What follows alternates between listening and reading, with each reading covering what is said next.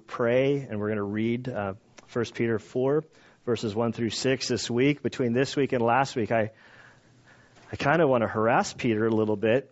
I feel like I've gotten to know him a little bit better. For years, I've really gone to him to make fun of Paul.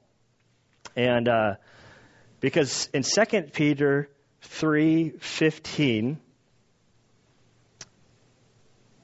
Peter writes this, Beloved, our beloved brother Paul, according to the wisdom given to him, wrote to you, as in all his letters, speaking them of these things, in which some of these things are hard to understand, which the untaught and unstable distort, they also do the rest of scriptures to their own destruction. And I've been shaking my head going, man, Peter, you're one to call out Paul for writing some things that are difficult to understand. Last week we talked about Jesus going down to hell and proclaiming his victory. If that wasn't difficult to understand, I don't know what is. And so, but with that, we're going to ask God for help as we continue our journey through 1 Peter. Father, we do thank you and praise you for your word.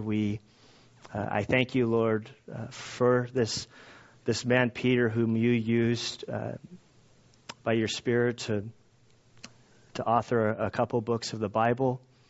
We thank you, Lord, how you used him, how you've displayed his life, his successes, his failures.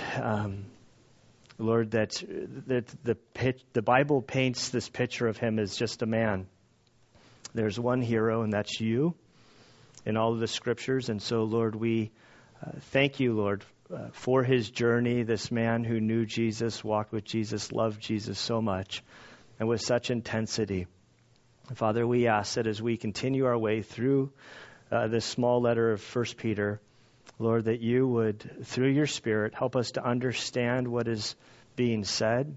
Lord, I pray that you would unclog our ears, that you would focus our minds upon you, that you would give us gentle hearts, sensitive hearts to hear your words. Lord, it's a passage that might come off as hard. And so, Lord, we pray that you would just move in our midst, Father, that we would ultimately come to know you more, that we would be convicted, that we would lean upon you, that you would help us, Lord, in our journey with you. And Father, for those of that are here that don't know you as Savior, I pray, Lord, that the gospel would be made clear to them, that they would understand who you are. Father, we do love you, we praise you, and we ask this in Christ's good name. Amen. 1 Peter chapter 4, verse 1. Therefore, since Christ has suffered in the flesh, arm yourselves with the same purpose, because he who has suffered in the flesh has ceased from sin, so as to live the rest of their time in the flesh no longer for the lust of men, but for the will of God. For the time already past is sufficient for you to have carried out the desire of the Gentiles, having pursued a course of sensuality, lust, drunkenness, carousing, drinking parties, and abominable idolatries. In all this they are surprised that you do not run with them into the same excesses of dissipation, and they malign you. But they will give an account to him who is ready to judge the living and the dead. For the gospel has for this purpose been preached even to those who are dead, that though they are judged in the flesh as men, they may live in the Spirit according to the will of God. And Father, we do thank you. We praise you, Lord. We ask that you would help us now as we work through your word. And it's in Christ's good name we pray. Amen. I do want to start off with a warning. If you have not come to a place where you know Jesus as your Savior, it would be very easy to get lost in this passage, which I want to be very, very clear about. Bless you. This letter, Peter writes to those who have placed their life in the hands of Christ. They've responded to the gospel. The gospel is that Jesus, according to the scriptures, died on the cross as penalty for our sins, for all sins of humanity. He was buried, and then he rose on the third day. He manifested himself to a number of people, and then he ascended into heaven. The Bible says that after hearing that message, when you believe that you trust him, about no works, nothing to do, you become a Christian. You're saved. You're indwelt with the Spirit, which we looked at last week, the baptism of the Spirit. This letter is written for those who have done that. There's a call, a challenge, exhortation for us who have trusted in Christ to run the race with him. And so if you're not a believer, don't get confused. This is not a call to earn merit with God. This is not a call for you to do good works so that you might be saved. This is really a letter to Christians, to those who place their faith in Christ, to challenge us to go the distance, to run. I do want to, as a caution, I didn't write it on. Every now and again, I come across passages like this. Normally, on every page, I'll write smile. And it's a reminder to me not to be the Navy SEAL instructor going hard on everybody. But I love this passage in that it's Peter giving us a challenge as Christians to step up. We live in a world today where the church, in a large portion, especially in the United States, is trying terribly hard to fit in with the culture around us. That we look the same, that we act the same, that we behave the same, sort of chameleon Christianity. And when we look at that sort of picture of Christianity and we compare it to what the Scripture says, it's not compatible. Throughout the New Testament, there's this charge that if you have trusted in Christ, if you're walking with Christ, if you begin to allow your brain to be transformed, to be renewed, the way we think is different from the world, and we end up becoming weirdos. We become weirdos. We're trying to, in large part, we're trying to take Christianity and say, we're just like you, and we are. We're all sinners. But the thing is, when our mind, it's mind altering, and we begin to think differently, and then friction comes. Look at verse 4, not to skip ahead, but verse 4 says that all of this, they are surprised. The they is the world, the Gentile world apart from Christ. They are surprised that you do not run with them into the same excesses of dissipation, and they malign you. So it moves from surprise to maligning you. And in this is because you think differently than that you do, because you think differently than they do, and because you think differently than they do, you begin to act differently than they do. And as you act differently than they do, sometimes, a lot of times, they get convicted by God, and then they blame that conviction on you, and they want to stop whatever you're doing so that they don't feel convicted. And none of us like to be weirdos, right? Amen? I don't want to be a weirdo. I resisted Christianity for many years because I didn't want to be a weirdo. Growing up as a kid, all I wanted to do was to fit in with the crowd. I didn't want to be different. But the reality is we're all a bunch of weirdos. And the more that I come to see the text, the thing that matters is what does God think about us? And so we start with this very first word, the therefore, which in your mind, if you see a therefore, if you're thinking images, I would almost change an arrow that goes up, go back, what just was said. Why is the therefore there? What did we read up to this point that the therefore is written? So Peter here says therefore. He's responding to the previous paragraph. If we go back to verse 18 of chapter 3, we see, for Christ also died for sins once for all, the just for Gunnar. Well, that's my insert. The just for the unjust.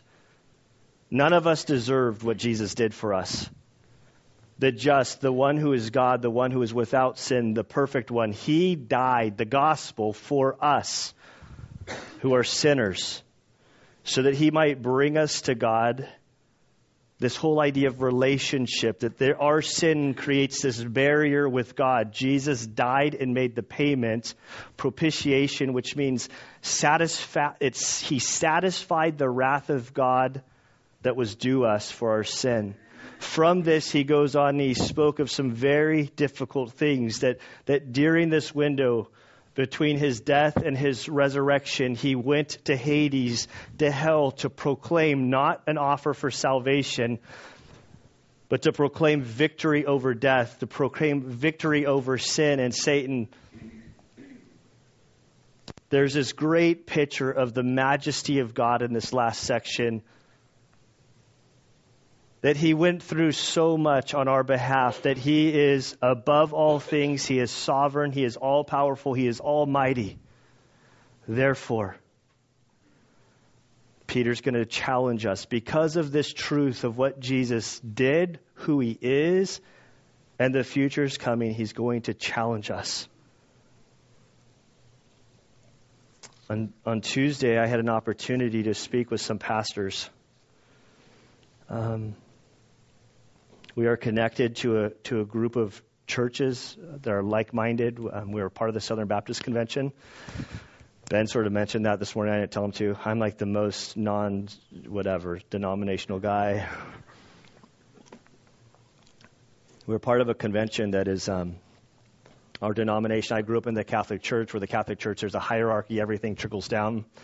There's no hierarchy in the Southern Baptist Convention. We're a group of cooperating churches. Each church is independent, autonomous, but we partner with each other over certain things. And I was asked to speak to a group of 7 pastors who are wanting to go through a restart process, that their churches are dying and decline. And I was asked if I would share the story about our church and the journey over the last 7 years. I was thankful to be there. But in the group of the 7 pastors, there were probably 2 that were actually interested. The rest were sort of doing that number, which is a former Navy SEAL instructor. It's very difficult when somebody falls asleep on me. Like, I want to get buckets of water. I think Debbie volunteered. She knows somebody that can mount them. But I realized that half these guys didn't care about the health of their church. They were just sort of playing games with God. That they were just there for, to make their easy money. They had no intention of restarting their church, trying to bring health.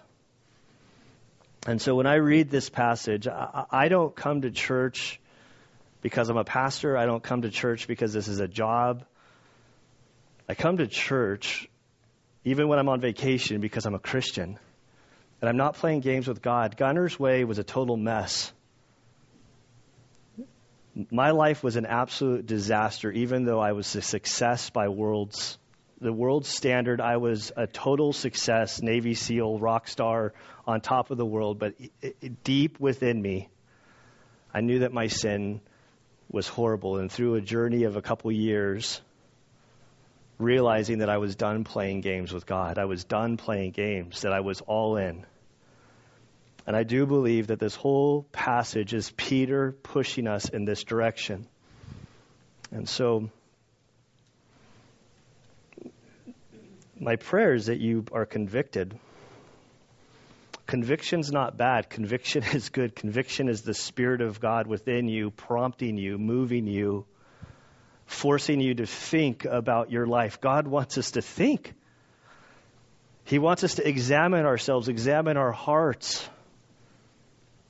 He doesn't convict us as Christians to condemnation. He convicts us to move closer to Him. And so with this, therefore, because of what Christ has done, because Christ died for you, the just for the unjust, because all things are subjected to Him, the Scripture makes it very clear that the world is held together by Him. Scientists for years have figured out that that basically the second law of thermodynamics is things are moving from order to disorder, that things are slowly moving apart, and as they move apart, they decay and they die. Like at the nuclear I'm not a scientist. I am a Navy SEAL by background, which is give me sticks and stones and I can. But at the molecular level, things are like moving away at the atom level. Do we call that atomic? Yeah. I think of atomic, I think of big explosions. I'm way off track. But like everything we have, but the scripture makes it clear that it says that Jesus holds the world together, that this pressure holding us together, the reason that we're here, we have life, we have breath, you have whatever you have, everything. He is over everything.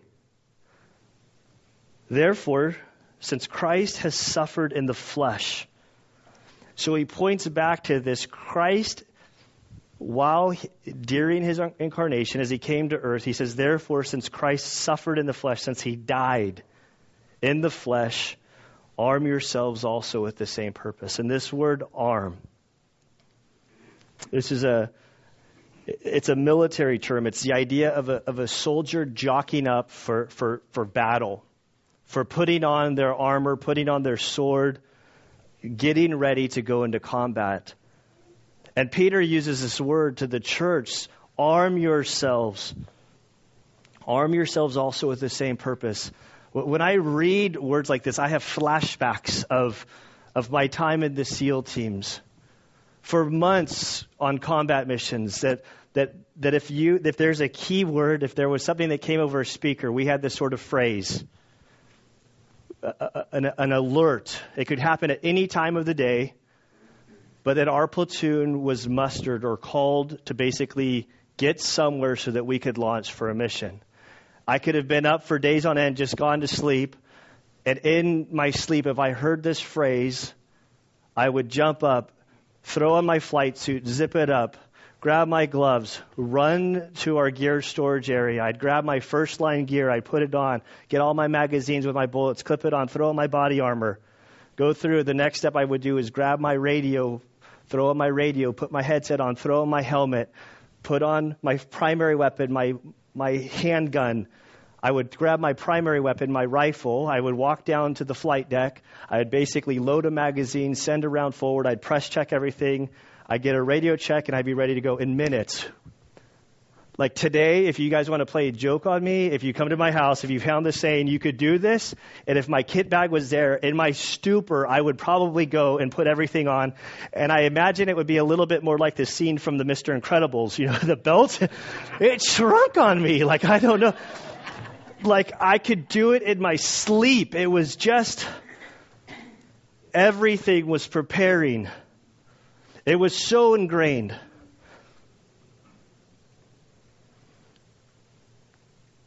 And Peter tells us that we as Christians need to think this way. We need to arm ourselves as Christians.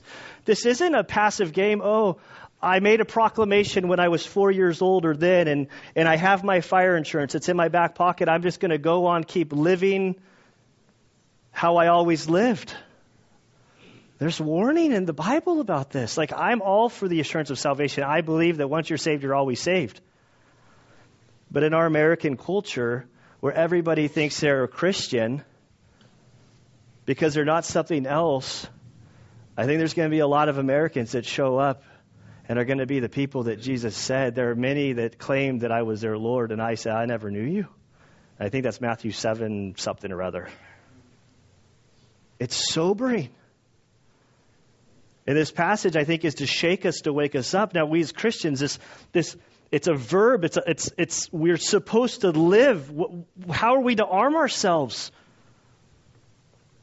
If you turn with me over to Ephesians chapter 6, the Apostle Peter tells us the same thing, that we're to arm ourselves.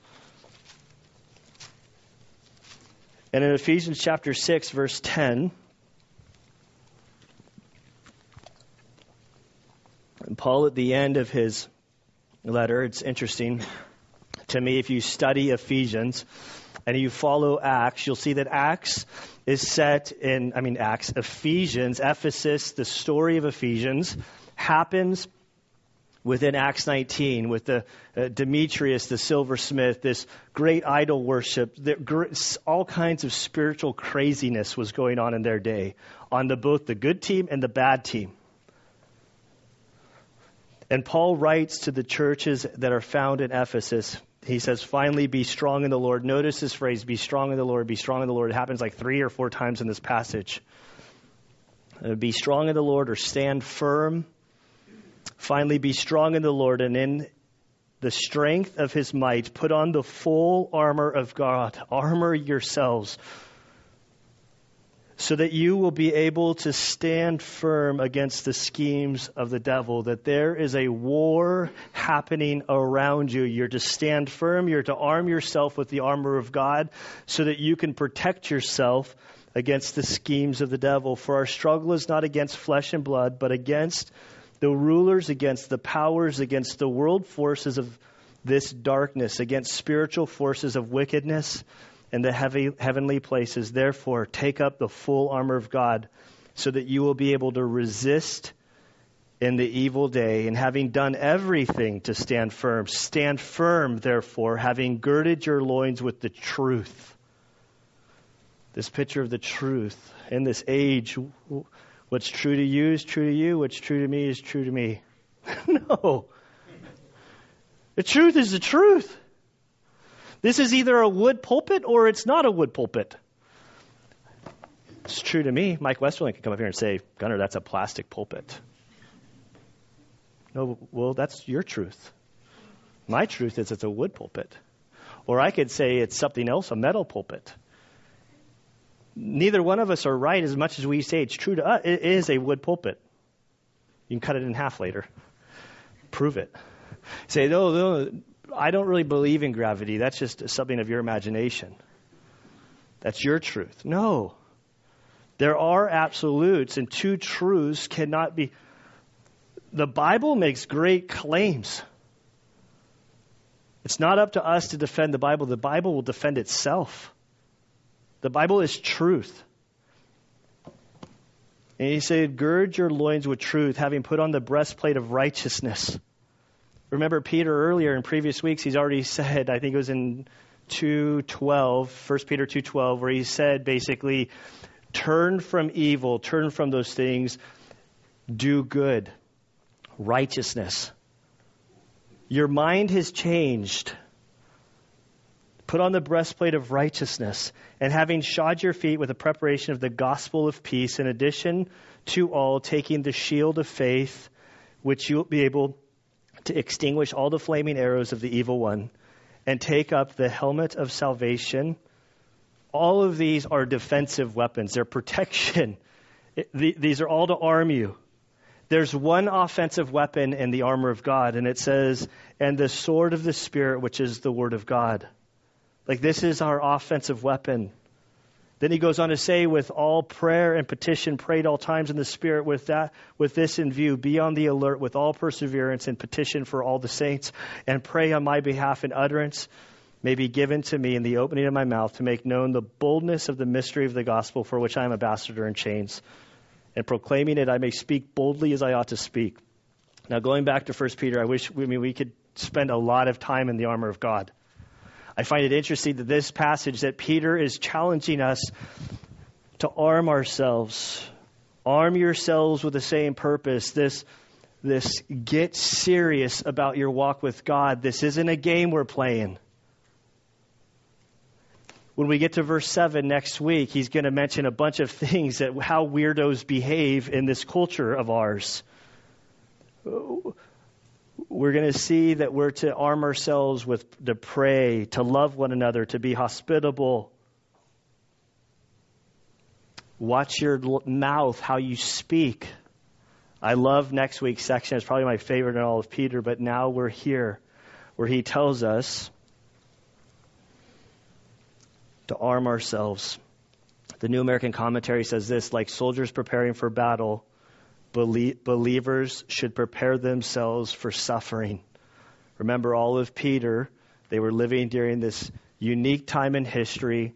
Nero was in power, and the wrath of his was going across his whole kingdom, the known world. Believers were executed for sport. They were burned at the stake to host parties so they could have night lighting. They knew during this time that when they made a profession for Christ, when they went to be baptized, they knew that that decision, that mark, could ultimately lead to their physical death.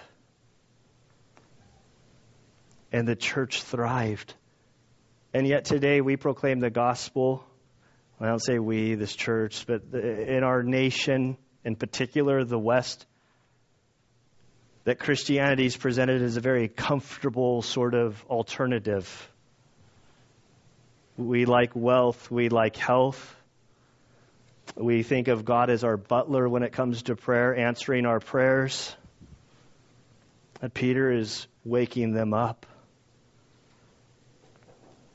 Arm yourselves, because he who has suffered in the flesh has ceased from sin. Now the wording gets a little confusing. If you have the New American Standard like I'm reading through, the he's are capitalized differently. I can't remember how the NIV or other fine translations, I can't remember how they handled the words. But it says, therefore, since Christ has suffered in the flesh, arm yourselves with the same purpose. So he talked about Christ as the example for suffering on the cross on our behalf. Because now we're talking about Christians,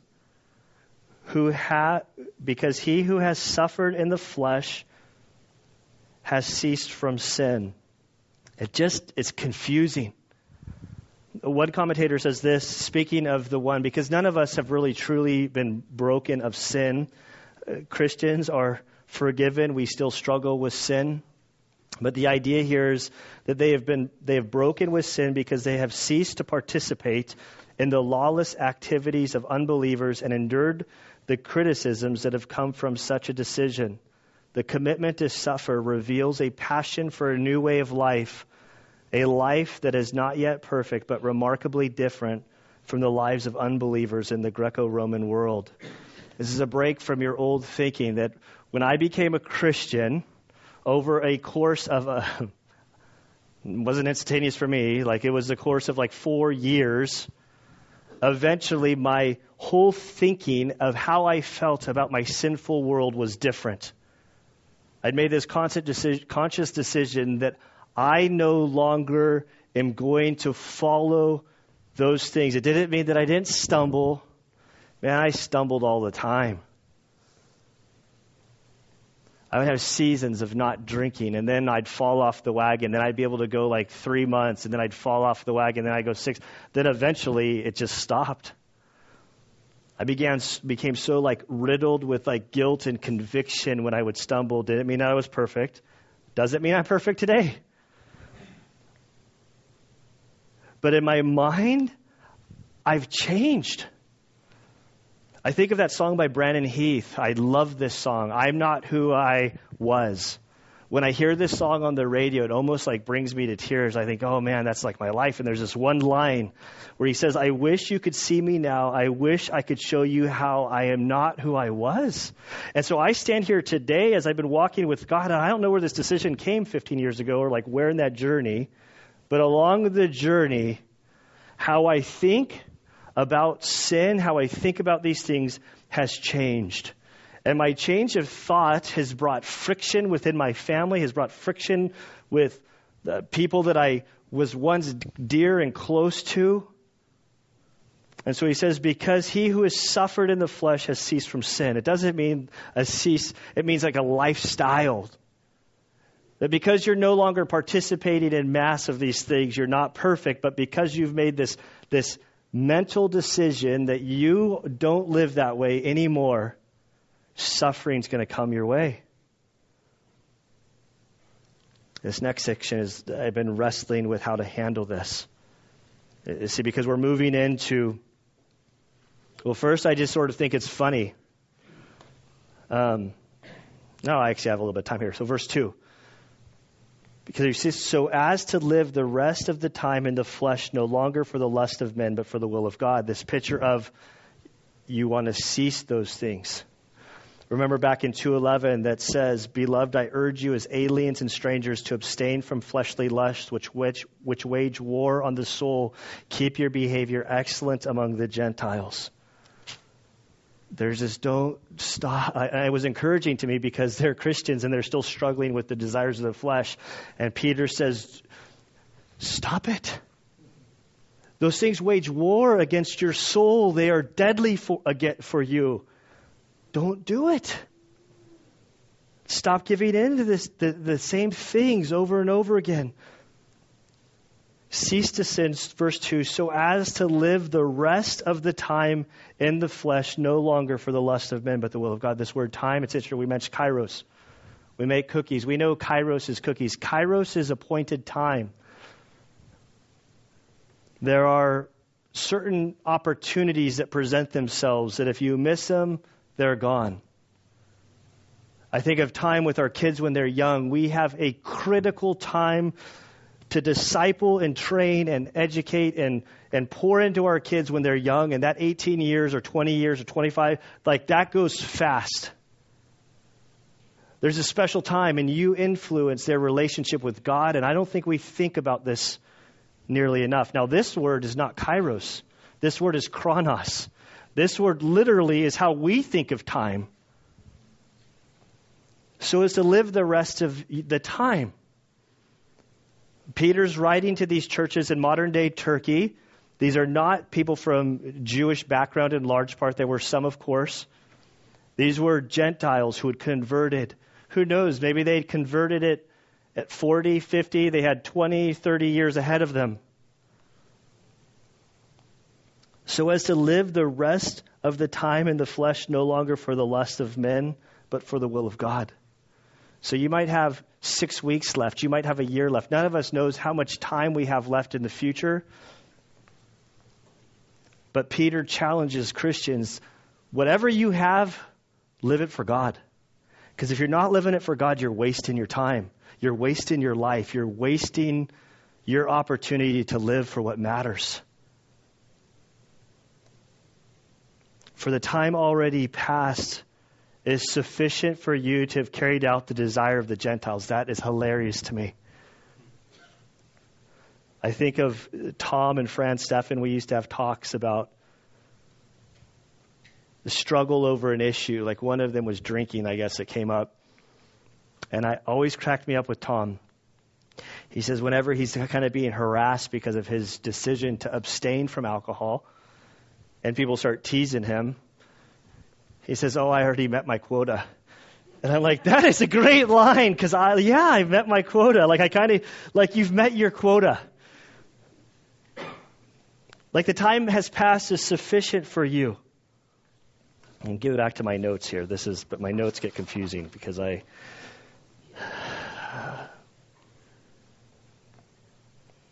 like he says, the time has passed. He lists all of these things. We don't need interpretation. Like this is 2,000 years ago, guys. People have not changed. Do you guys need me to explain having pursued a course of sensuality? I don't think so. Lust? No. Drunkenness? No. Carousing? No. Drinking parties? No. Abominable idolatries? People haven't changed. He said, you're in Christ now. Your time in the past you've already lived that way. Stop going back. And this is where I'm really struggling how to transition here or I have a bunch of thoughts that haven't landed neatly on my notes. The first thought that jumps out at me is, who is writing this letter? It's Peter. Peter is writing Gentiles. They came out of a pagan culture, but Peter did not. All of these things that Peter listed are not things that he struggled with personally.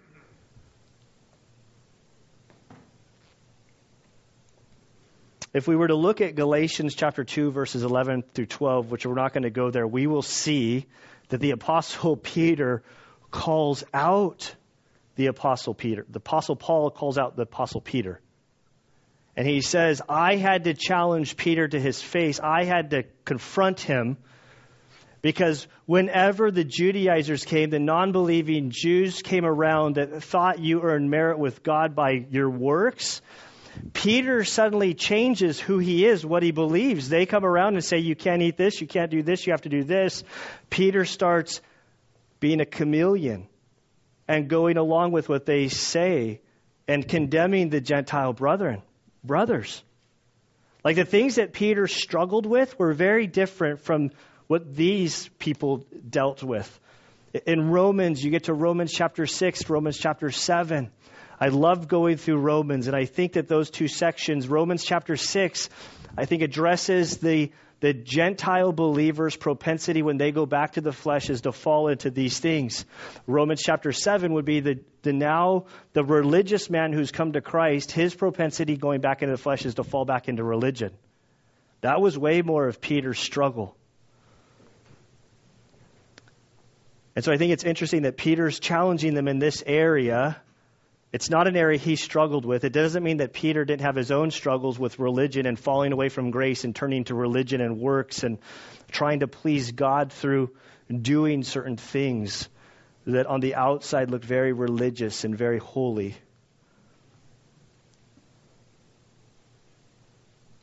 I think that the weirdo sense, as we come to verse 4, in all of this they are surprised that you do not run with them. That's funny that phrase comes from the Bible. Yeah, I'm going to say, don't run with girls who chew, smoke, whatever. But this idea of do not run with them, they're surprised.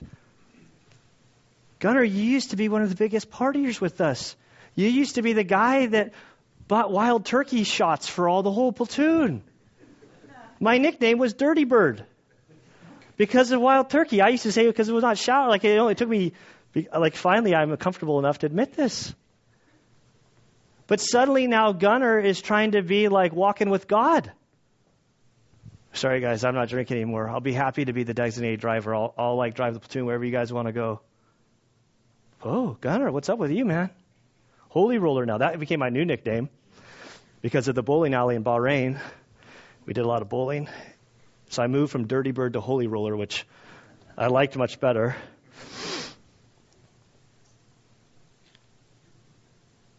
But you'll see that it moves from surprise to maligning.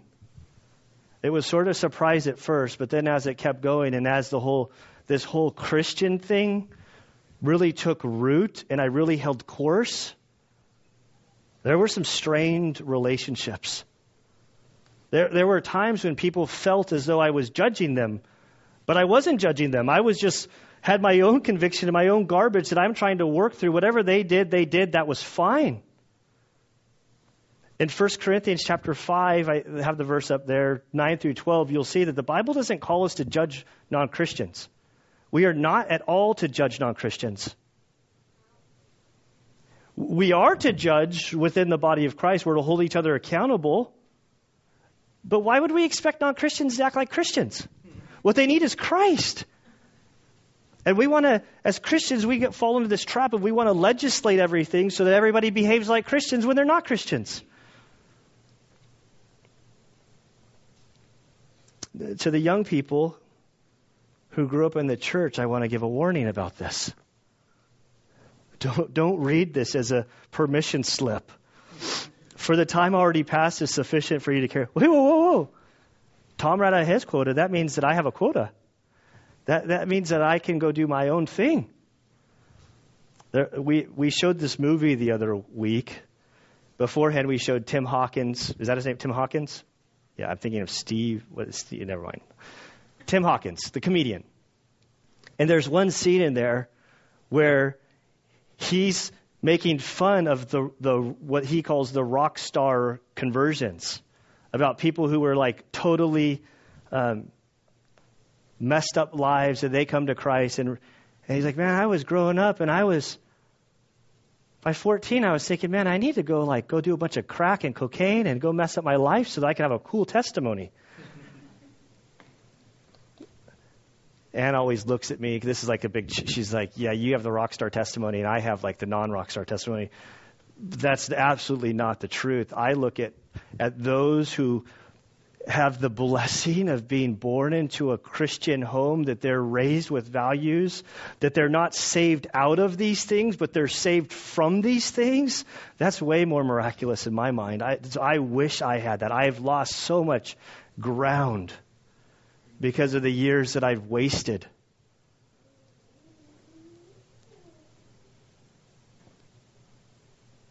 You don't need to drink a bottle of poison to learn that it actually is poisonous. And so to the young people, I'd encourage you to count it a blessing that you're being raised in a Christian home, to walk the walk, to go the distance.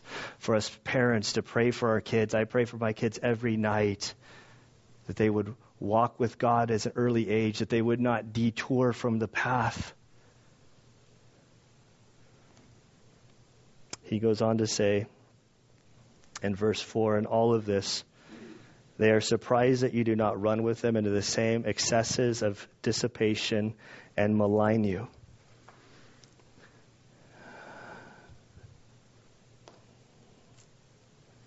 There's a tension between the way one who knows Christ, who walks with Christ, who follows after him, the way the believer thinks, the way the believer who is studying the Scriptures and allowing the Scriptures to convict and to change and to alter how you think about things, it creates friction with the world.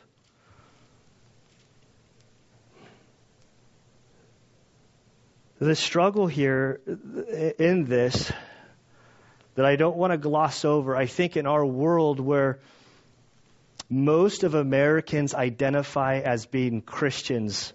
Like I said earlier, there are many who take the name Christ who I don't believe are actually Christians. There are Christians who maybe made a profession, who have the fire insurance that will proclaim the gospel and their belief in it. But then there's actually the way they behave is just like the world. We have churches that pride themselves on advertising that we're no different than you. We look the same. We act the same. And I'm thinking, why would I waste my time going on why would I give up my Sunday morning? I would also caution us that sometimes in our culture, the friction, the weirdness, it may come from family who takes the name Christ. It may be a friend who claims to be Christian. I hear people all saying, I met this guy, or I have this friend. It's okay, they're Christian. Well, what does that mean? What does their life look like? They gossip, they slander, they speak cruelly about other people, they go to the bars, they really don't even like Christians. Jesus didn't like Christians. Jesus hung out with all the sinners. No, Jesus hung out with everybody, guys. He hung out with Pharisees and sinners. He hung out with all people. And so I would caution, see, in my own life, I've seen that when I came to Christ, my thinking differently, it drew me away from some people that I could not be around. They were my kryptonite. If I was around them, I would fall back into my old ways. Now, 15 years later, these people are dear friends to me. I'm no longer being influenced by them, that I can be in relationship with them, but not be influenced by them, that my desire is to be the influence on them. And that's my question. Who's influencing you? What sort of influence are people having on you? Are your Christian friends promoting you, guiding you, helping you grow stronger in your relationship with the Lord? Or do you carry the name Christian, yet really you're no different than the world? I told you this could get uncomfortable. This is where I should have written on my paper, smile. I hear said often that the church it doesn't exist for its members, and I don't know that I agree with that. See, our church, we exist to bring glory to God, to make Him known, that we want to honor and worship Him. We seek to please him. We seek to make his will known. That's why we teach the scriptures.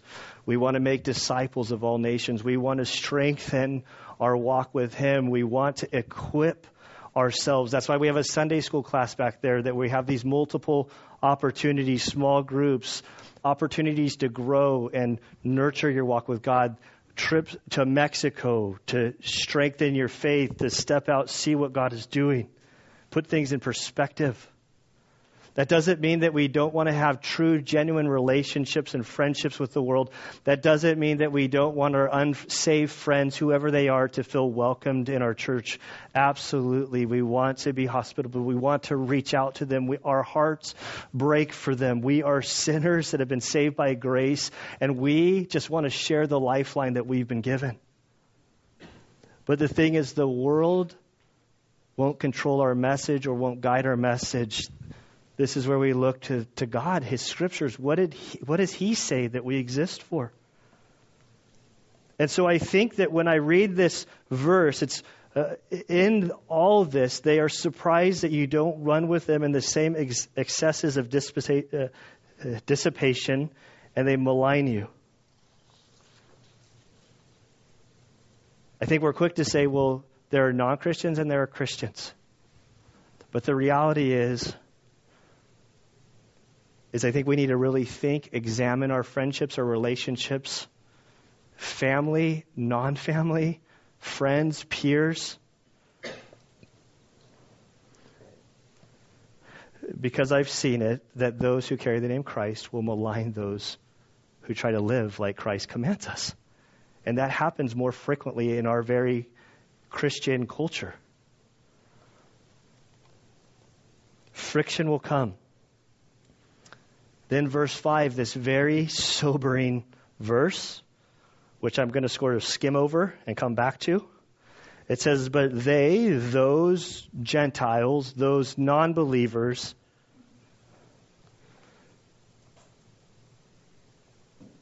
they will give an account to him who is ready to judge the living and the dead. That is sobering. For those who have trusted in Christ, our judgment stands in the past. We will give an account, a different judgment, but that's more of a measurement. What did you do with what you were given, the gifts, the resources, the talents? How did you manage what God has entrusted you to manage? And I don't think it's going to be a pity party beating you up. I think it's going to be an attaboy. But he makes it clear that those who don't know Christ, they will give an account to him who's ready to judge. Verse 6, for the gospel has, for this purpose, been preached even to those who are dead, that though they are judged in the flesh as men, they may live in the spirit according to the will of God. Again, this is another one that can be a little bit confusing. But what it's saying here, for the gospel has, for this purpose, been preached even to those who are dead. He's not saying that those who have died and are in heaven, in hell, or in wherever, that there's not this proclaiming of the gospel posthumously, meaning after you've died. The early church, they were suffering casualties on a daily basis. People were being executed over and over and over again for proclaiming faith in Christ. They had great questions. If you go to Thessalonians and read this, what about our brothers and sisters in Christ who have died? What about them? And Peter says, for this purpose, the gospel has been preached even to those who are dead, those who have died, who have known Christ. That though they are judged in the flesh, meaning that they were executed, they were killed, they died in the flesh, they may now live in the spirit according to the will of God, that they're with Jesus. If you go to 1 Thessalonians 4:17 in that area, that there's great assurance. There's in 2 Corinthians chapter 5, to be absent from the body is to be present with the Lord. He's saying those believers that have died, they are with Jesus. They're free from their sinful bodies. And as we close, I just want to end. This verse 5 is troubling. If you take this for what it says, which is very clear, they who are apart from Christ will give an account to him who is ready to judge the living and the dead. This should break our hearts as Christians. This should drive us to want to establish true, genuine relationships that would drive us to want to help people come to know Christ. This is why we as a church are so committed financially to our missionaries to help them serve around the world. This is why we as a church want to reach out to our community, to our neighbors, to our friends. And if you're here and you have not accepted Christ, I would encourage you to give strong thought to what the Bible says about the gospel. If we go to 2 Peter 3:9, we read, "The Lord is not slow about his promise, as some count slowness." The whole context here in this passage is speaking about the judgment. He's saying there will be non-believers who are mocking, well, Jesus has died 2,000 years ago. Where's this judgment? Where is it? It's not going to happen. You guys are foolish. And Peter says, God's not slow about this, but he's patient toward you, not wishing for any to perish, but for all to come to repentance. That the only reason that Jesus hasn't come back, we're told from the scriptures, is that God is so patient and so desiring that people come to faith that he's continually trying to reach out. And so I'd encourage you to do whatever you have to do, wrestle with God, figure out, do your homework. What's the evidence? Ben and I are more than happy to help answer questions. I think questions are good. I don't like the whole blind faith. I think that there's overwhelming evidence to place your faith upon. 2 weeks ago or so, I did this conference. I was asked to speak to law enforcement, and it was really convicting as a speaker. I really hated the last 6 months or so that I knew it was coming, and I really didn't like the title of the conference. I was really trying to change it, but my vote and $2 will not even get you a cup of coffee at Starbucks anymore. But they named the conference the Probable Cause Conference. And what they were trying to do is for law enforcement officers, probable cause. This is an officer, in order to stop somebody, to arrest somebody, they need probable cause. And so the idea was that these officers that helped promote it, that they've seen so many officers that took the name Christ, but there was no evidence that they were living for Christ. And so the whole point of the conference was to help encourage them in their walk with God. It's terribly convicting. Is there probable cause in your life? If your life was to be examined, and this isn't to make you feel, this is for us to really consider. What is Lord of your life? Is it your family? Is it your pocketbook? Is it your, what, or is it Christ? And if Christ is Lord of your life, how does that work itself out? And there's no sinless person. I am not trying but for the person who walks with Christ, what happens is our sin drops us to our knees, that we become sensitive to our sinfulness. The longer I walk with God, my outside might be cleaned up, but man, there is still that war within me. And I am not perfect, and nobody's perfect. Billy Graham is not perfect. But as we walk with God, as His Spirit has His way in our life, our sin becomes just vile to us. And we fall to our knees, and we have the great hope of 1 John 1:9-10 that says if we confess our sins, He's faithful, and He'll cleanse us from all unrighteousness. But this is a call to arm yourselves.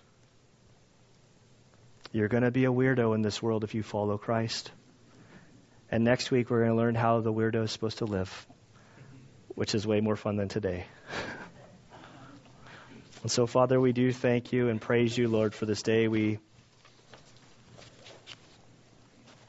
Father, this passage is just terribly convicting to me. Lord, we thank you for conviction. We thank you for the Spirit that dwells within us. Lord, we pray that that we would stay sensitive to you. Lord, we know that all through the scriptures it warns of our conscience becoming seared. And so, Lord, I fear that as we take the name Christ and live according to the world and we do things that you've warned us about, have attitudes and mindsets and feelings about the way we do things, Lord, that our conscience begins to sear as a piece of steak on the grill. And so, Lord, we don't want to have seared consciences. We want to hear your voice. We want to sense your leading. We want to be convicted for our sin. We thank you that as a father disciplines his children, you discipline us, that you guide us in love, not out of harshness, Lord, but guiding us because your way is the best way, and your way is where true happiness, true peace, true freedom is found.